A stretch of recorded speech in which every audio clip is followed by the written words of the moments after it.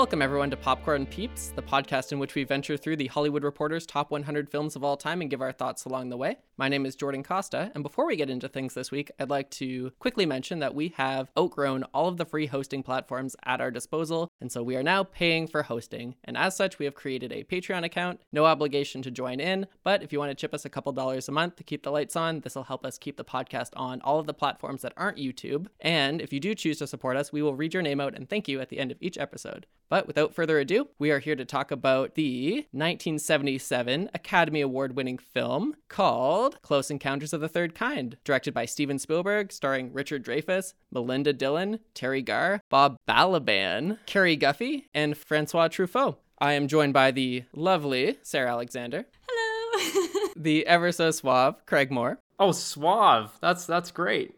Thank you for that. And alien conspiracy theorist Chris McMullen. I'll take it. I was going to complain about never being lovely, but good evening, everybody. You can be lovely next week if you want. That's fine. I want to be lovely. Yeah, so we all tuned in and we watched Close Encounters of the Third Kind. Like Airplane and Deer Hunter, this film was recognized as being culturally, historic, or significant in some way to the United States, and it was indoctrinated into the Library of Congress, preservation in the film registry. So what are your thoughts? What do you guys think of the film? So, quick shout out to my mom, who showed me this film when I was a little boy for the first time. When you're a little boy watching this film, it's scary as hell. What are we talking, like 3? Talking probably 5 to 7. And it was spooky as a little boy, but and as a grown-up, it's still, there's a lot of spooky moments in it, but not a horror movie, just a really, really cool, weird movie. I'm actually quite scared of horror movies, so I was really glad this struck a good balance between spooky, but not too spooky. It was more just surreal paranoia than like, oh my god, there's a jump scare. I thought it was a good balance. Yeah. How about you, Sarah? I liked it up until the last half hour. Wow. I liked the suspense. I would have been fine not seeing the aliens, and I hated the fact that he got on the plane at the end. I thought, what a typical man to leave his wife and children behind and go into space after making out with a side woman he just met in the rocks. Sarah, you only get so many opportunities in your life to check out what space puss be like, and sometimes you just gotta find out for yourself at what cost. I didn't think of it that way. I mean, what if Gamora was on that ship? He's just gonna get 3 more little space babies. It's fine. Didn't she leave him like 3 weeks ago? Because he did have his mental break. And Like I'm just saying, like if That's I'm having a not very mental supportive, breakdown is it? and my wife takes off in the car screaming out at me out the window, I'm assuming this relationship's over. Start throwing mud through your I have a kitchen whole window. set of bullet points all about this, but we have to hear what Chris thought first before we jump No, into it's all right. Let's get right into it. I liked it quite a lot. I don't understand what Sarah's problem is with the last bit. My thought is the ship flies around for about 15 or 20 minutes when it didn't need to. It was just as jaw-dropping for 10 minutes. I don't think the extra stuff was necessary. I think that's probably where Sarah's complaints are from. That's wrong, but that's okay. But here we go. I've got a point here. At the end of the film, Roy abandons his 3 children and his wife to explore the cosmos. And I thought this was incredibly selfish, and as did Jen. And there's actually some Spielberg commentary on this after the fact. He said he wrote this script before he had children, and so now that he's reflecting on it and he has kids, he would have never made the main character leave now that he understands the bond between parent and child. What do you guys think about this decision to leave and abandon your whole family? Was that something you thought was really jarring? Or is this something you thought was okay? Or did that strike you as weird? So I think it's important to realize that the character maybe wasn't entirely in his right mind. He had been at least somewhat brainwashed by aliens. So that probably weighed into his decision to get on a strange spaceship with people he'd never met. He was definitely drinking the Kool-Aid, for sure. But I do think from an artistic perspective, though, if you give him the opportunity to take the ship, despite the fact that he's been indoctrinated by this alien hype, if he refuses, it shows tremendous character growth and character development that I think would be really valuable and a great way to wrap up the film. And I think by throwing that out the window and having him jump on, I rolled my eyes, as clearly Sarah did. Yeah, I think they would have had to establish some better relationship between him and his family. I mean, as my wife said, why is there always a Blanche? Oh, wow. Nice callback. As the only person who has children, Of the 4 of us, just to be clear, there are other people Craig has who have a kids. dog, excuse me. It's not the same. It's basically It's the not even same. remotely I the don't same. think it's the same, man. I've never wanted to drown my dog, for example. I have. No, I'm kidding. If Child Protective Services is listening to this podcast, it's a joke. When you make that face, it's a joke. There are days when maybe, I would get on that spaceship. Honestly, Roy was going absolutely nuts, and Ronnie had to tolerate it the entire time. Imagine if you're in her shoes and your husband goes, we need to uproot our whole lives. We need to build this giant sculpture in the living room. I need to throw plants through the window. I need to drive at midnight every night hunting for aliens. And you're just an average woman. You can only tolerate so much. And he's making your children cry at the dinner table because he's being weird. You have to do what's in the best interest of the kids. Okay. Clearly, is having mental health issues. The right thing to do with mental health issues is not leave your family. Like, just abandon the person. All he's doing is making something out of his mashed potatoes. And then you're screaming at him, and he's like, one of these days, Ronnie, bam, right to the moon. But he'll never get counseling because he's on the spaceship. And scream at the person. Totally agree. He was out of his mind. And her solution was, I'm just going to scream at him. That will solve everything. But it was also 1977, so I don't know if they had such a relationship with therapy as we do now. But you have a husband who's upsetting your children, and he's like, okay, don't worry, I'm over it. I'm cleaning all this shit up. And then he starts throwing dirt and trees and your neighbor's fencing in through your kitchen window instead of taking it around through the screen door at the back at least, or building it in the backyard. Did that lady have pet ducks in her backyard? They were in the fence. Yeah, that was cute. Or they were, I think they were geese. And I wrote a comment, make sure to talk about geese on the podcast. I saw that and I was thinking, can't those just fly away? What is the fence doing to stop the birds? I thought she was a little overboard with the shower scene and the yelling there. I think that maybe was escalated all on her part. But at the end of the day, I think she had to get the kids out of the house because their dad was unhinged. And who knows what he would do next.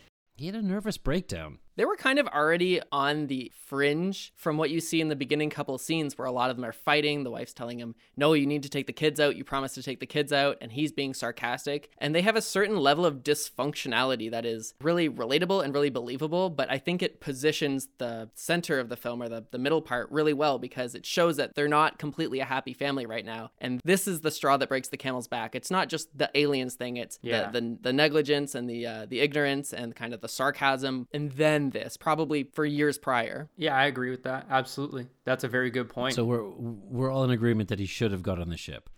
No, I don't think he should have got on the ship. I would have got on the ship. Gone back to fix his family. I would not have got on the ship. This is getting really, this is bringing up a lot of stuff for me right now. I need a second.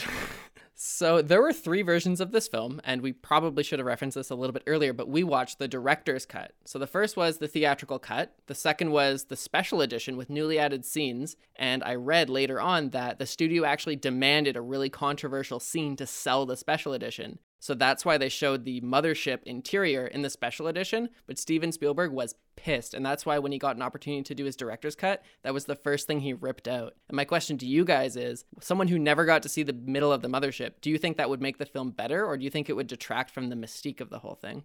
I would have wanted to see more just because that sci-fi is my jam, but I don't think it would have made the movie better. I think we saw too much as it is. I thought that it was more interesting when they were more enigmatic until we saw them. And I was actually fine with them when it was the first one coming down and it was this kind of arbitrary shape. You couldn't see a lot of detail as to what the alien looked like. It was just this being that you could recognize wasn't human. It was maybe human-like, but it wasn't human. But then when we got more detail on what they actually looked like, that actually took away from it from me. So if we saw more detail on the ship, it would have been less mysterious to me, I think.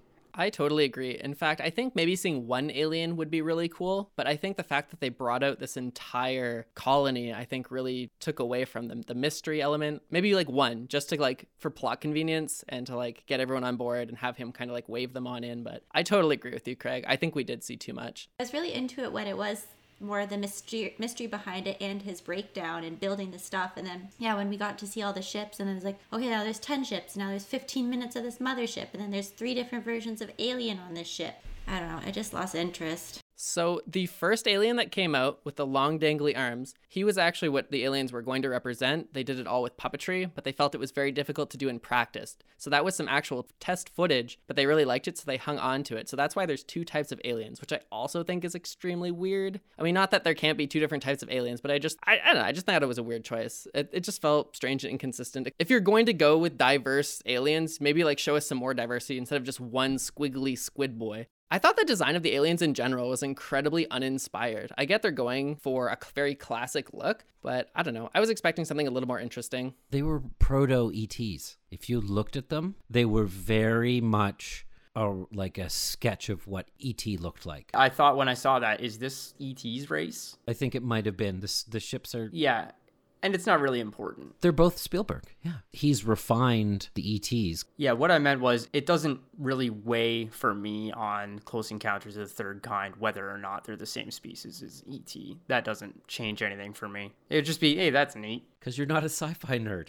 Spielberg did ET, right? Yeah, okay. And that would be a really neat way to link them.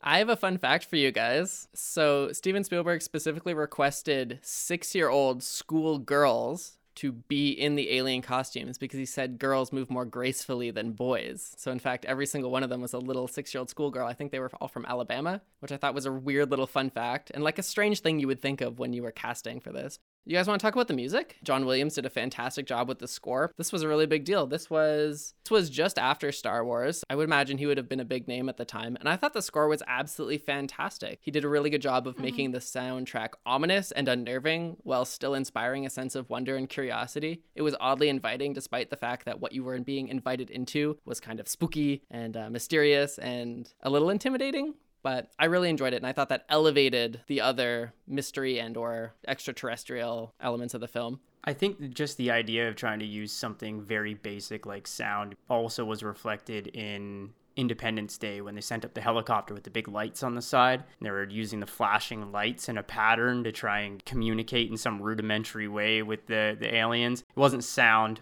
because how do you hear that much sound over all the helicopters and jet fighters, I guess maybe was their thought. But I thought that was just something that ended up getting into our common consciousness when communicating with aliens. How the hell do you do it? You can't, there's no shared alphabet. There's no, middle language you can try and shoehorn it through. You've got to start from absolute basics. So I like that music was the bridge between humanity and what lies beyond, especially because music is often referred to, even amongst Earthlings, as the universal language, right? And it was referenced extremely well. Like, I like how the tone they used to communicate was being brainwashed into the people. My favorite instance of this was when Barry, the little kid, is hitting that 5-note tune on his xylophone, and it sounds playful and childish, but you know it's the tune, so again, it adds that unnerving kind of spooky vibe.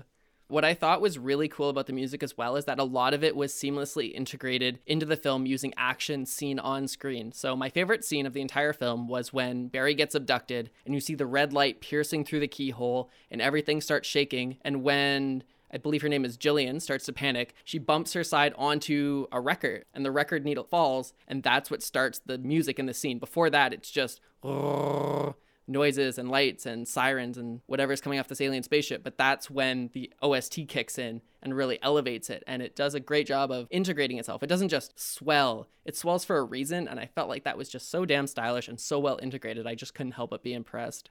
Absolutely. I think the score met with the incredible, especially for the time, special effects, gave this very excellent enigmatic feel to the aliens, which is totally what there should be because they're just this thing we can't comprehend. I think Spielberg's take on aliens is not that they're enigmatic, that they're just like we're all citizens of the galaxy.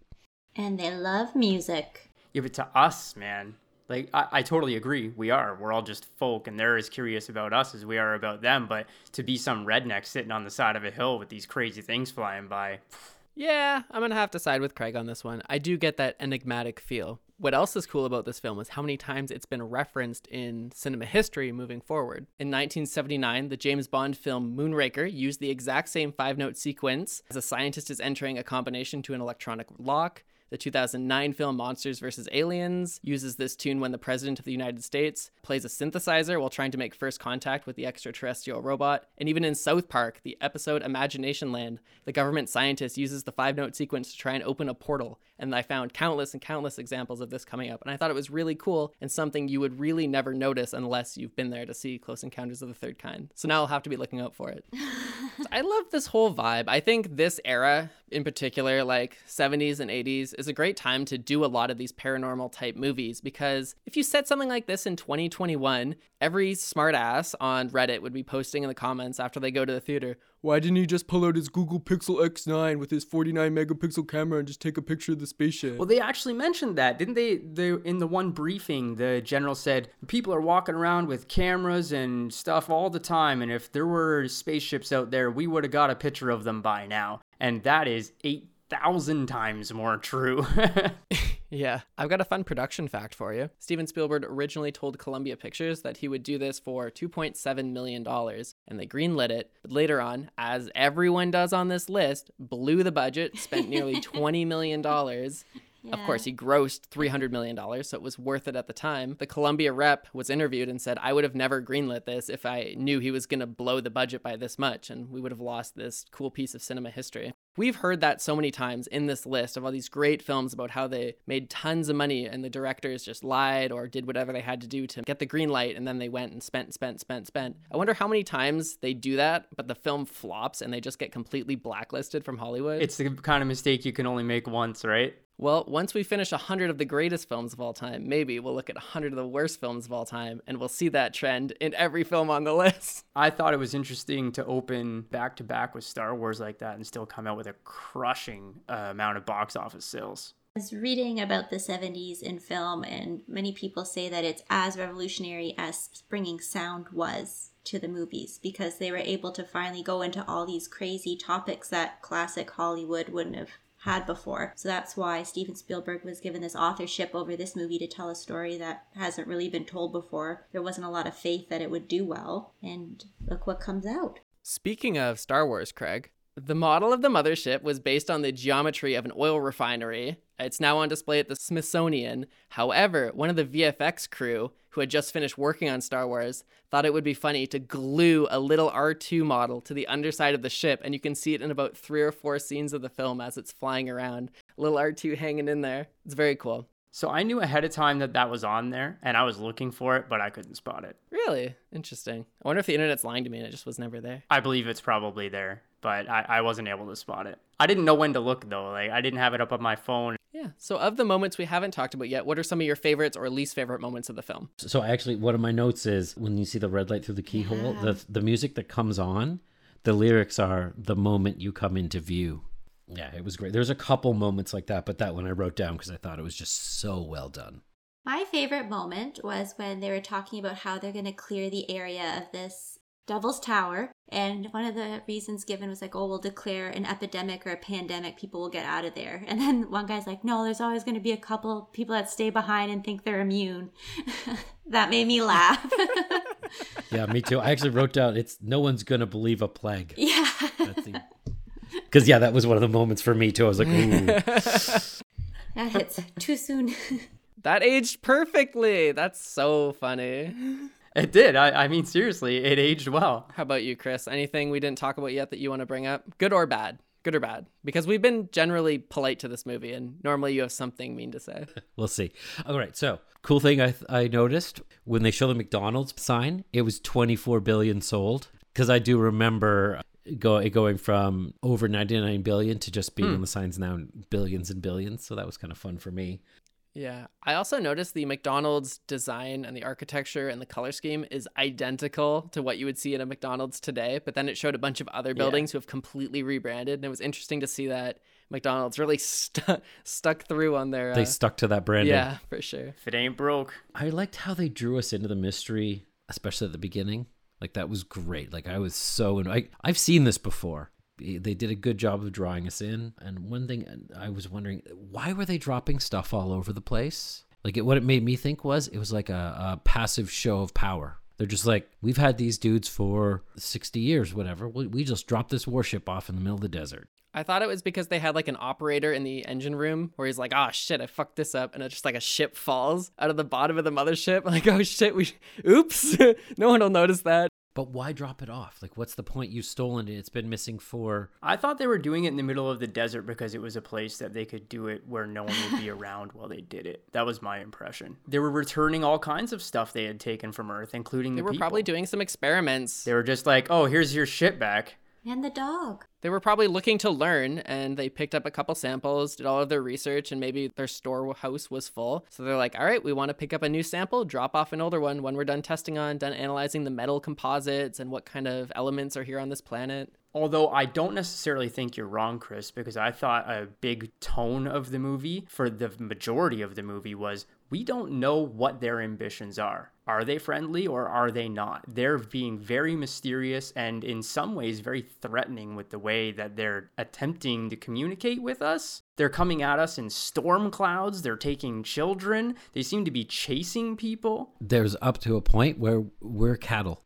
or ants, like termites. Yeah.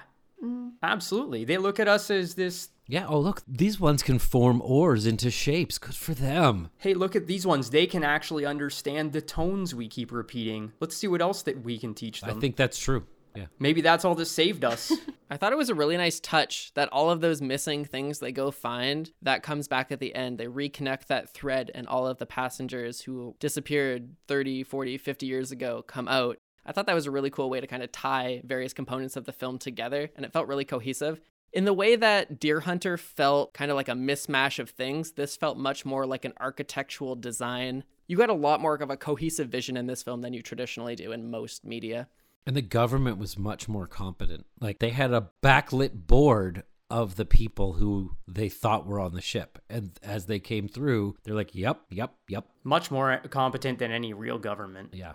Maybe the government knew a lot more than we thought. I liked that the aliens followed the road rules when they came into the village or town or whatever they were going through. The toll booths politely, and they stuck to the roads. That made it a little unbelievable for me. They didn't pay the toll. That's like a stick it to the man kind of thing. Maybe that's the opposite. Yeah. I really like that the government stashed all of their secret equipment that they were moving around in like Krispy Kreme donut trucks and stuff like that. I thought that was a really cool touch that made the world feel more believable, that the government is operating just beneath the surface and you would never think to know unless you got 2 or 3 steps closer.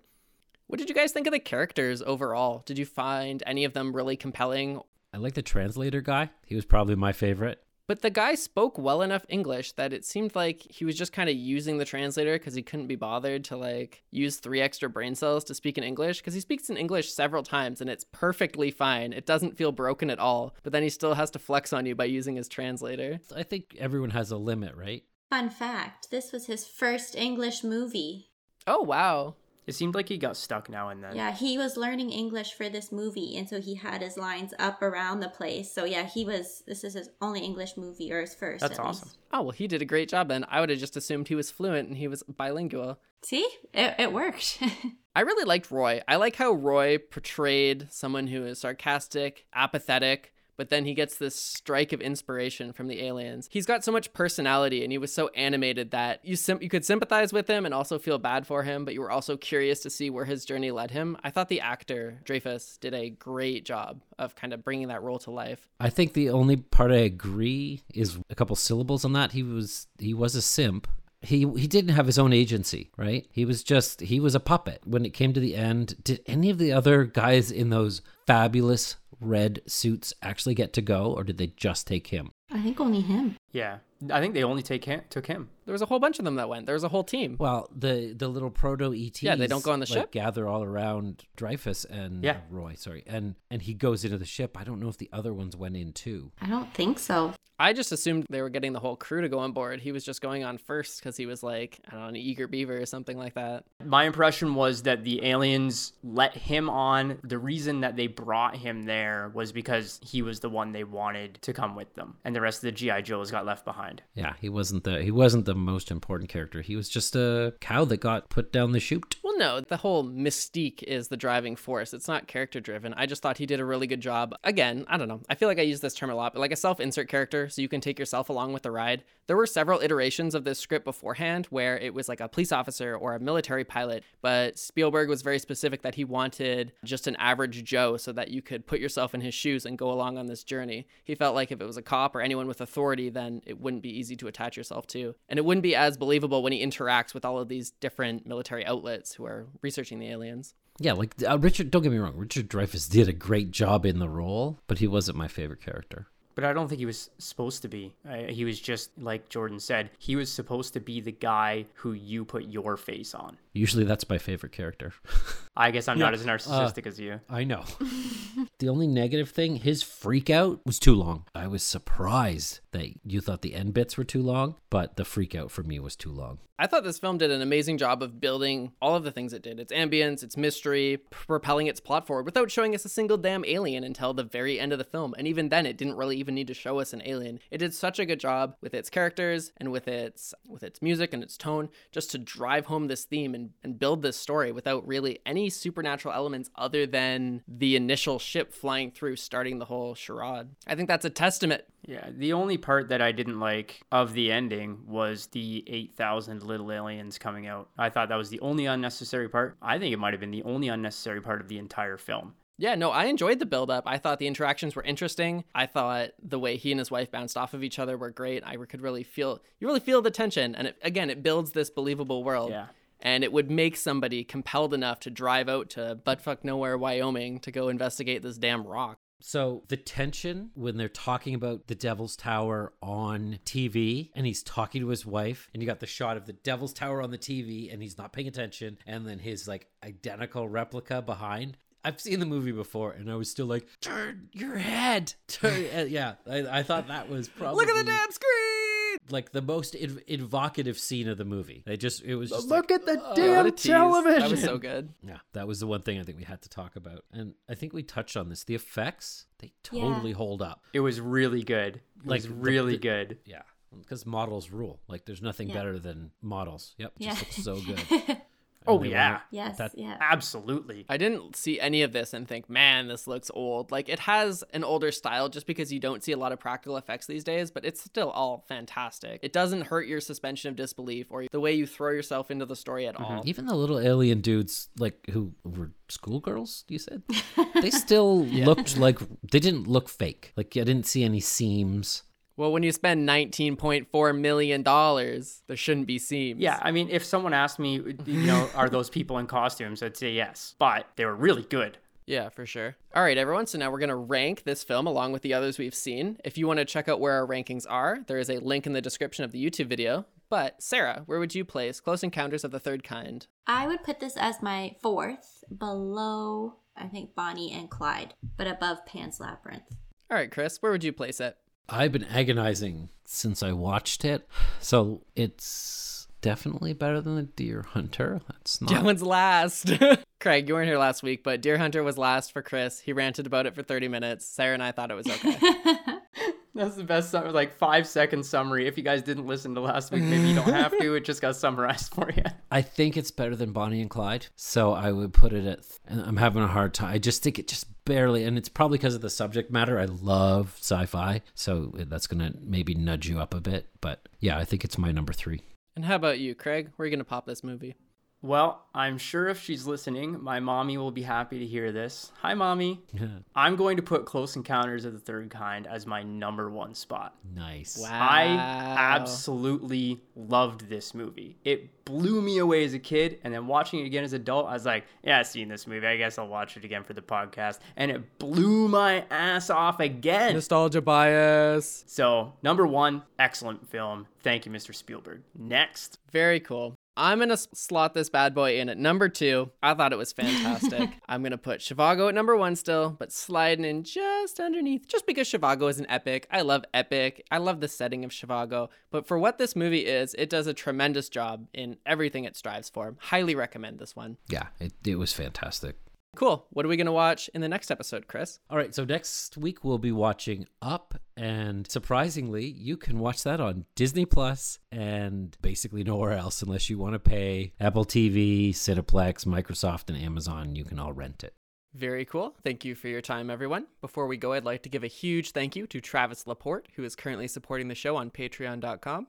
Thanks, Travis. We really appreciate it. Thank you. Hey, thanks a lot. If you would like to check out more of what we do, any affiliated social media links will be in the description below. And while you're down there, please feel free to leave any questions or topics regarding the next film that you would like us to talk about in the next episode. Thank you for joining us, and I hope you tune in next week. Talk to you later. Bye-bye. Bye. Bye, all. Bye. Bing, bing.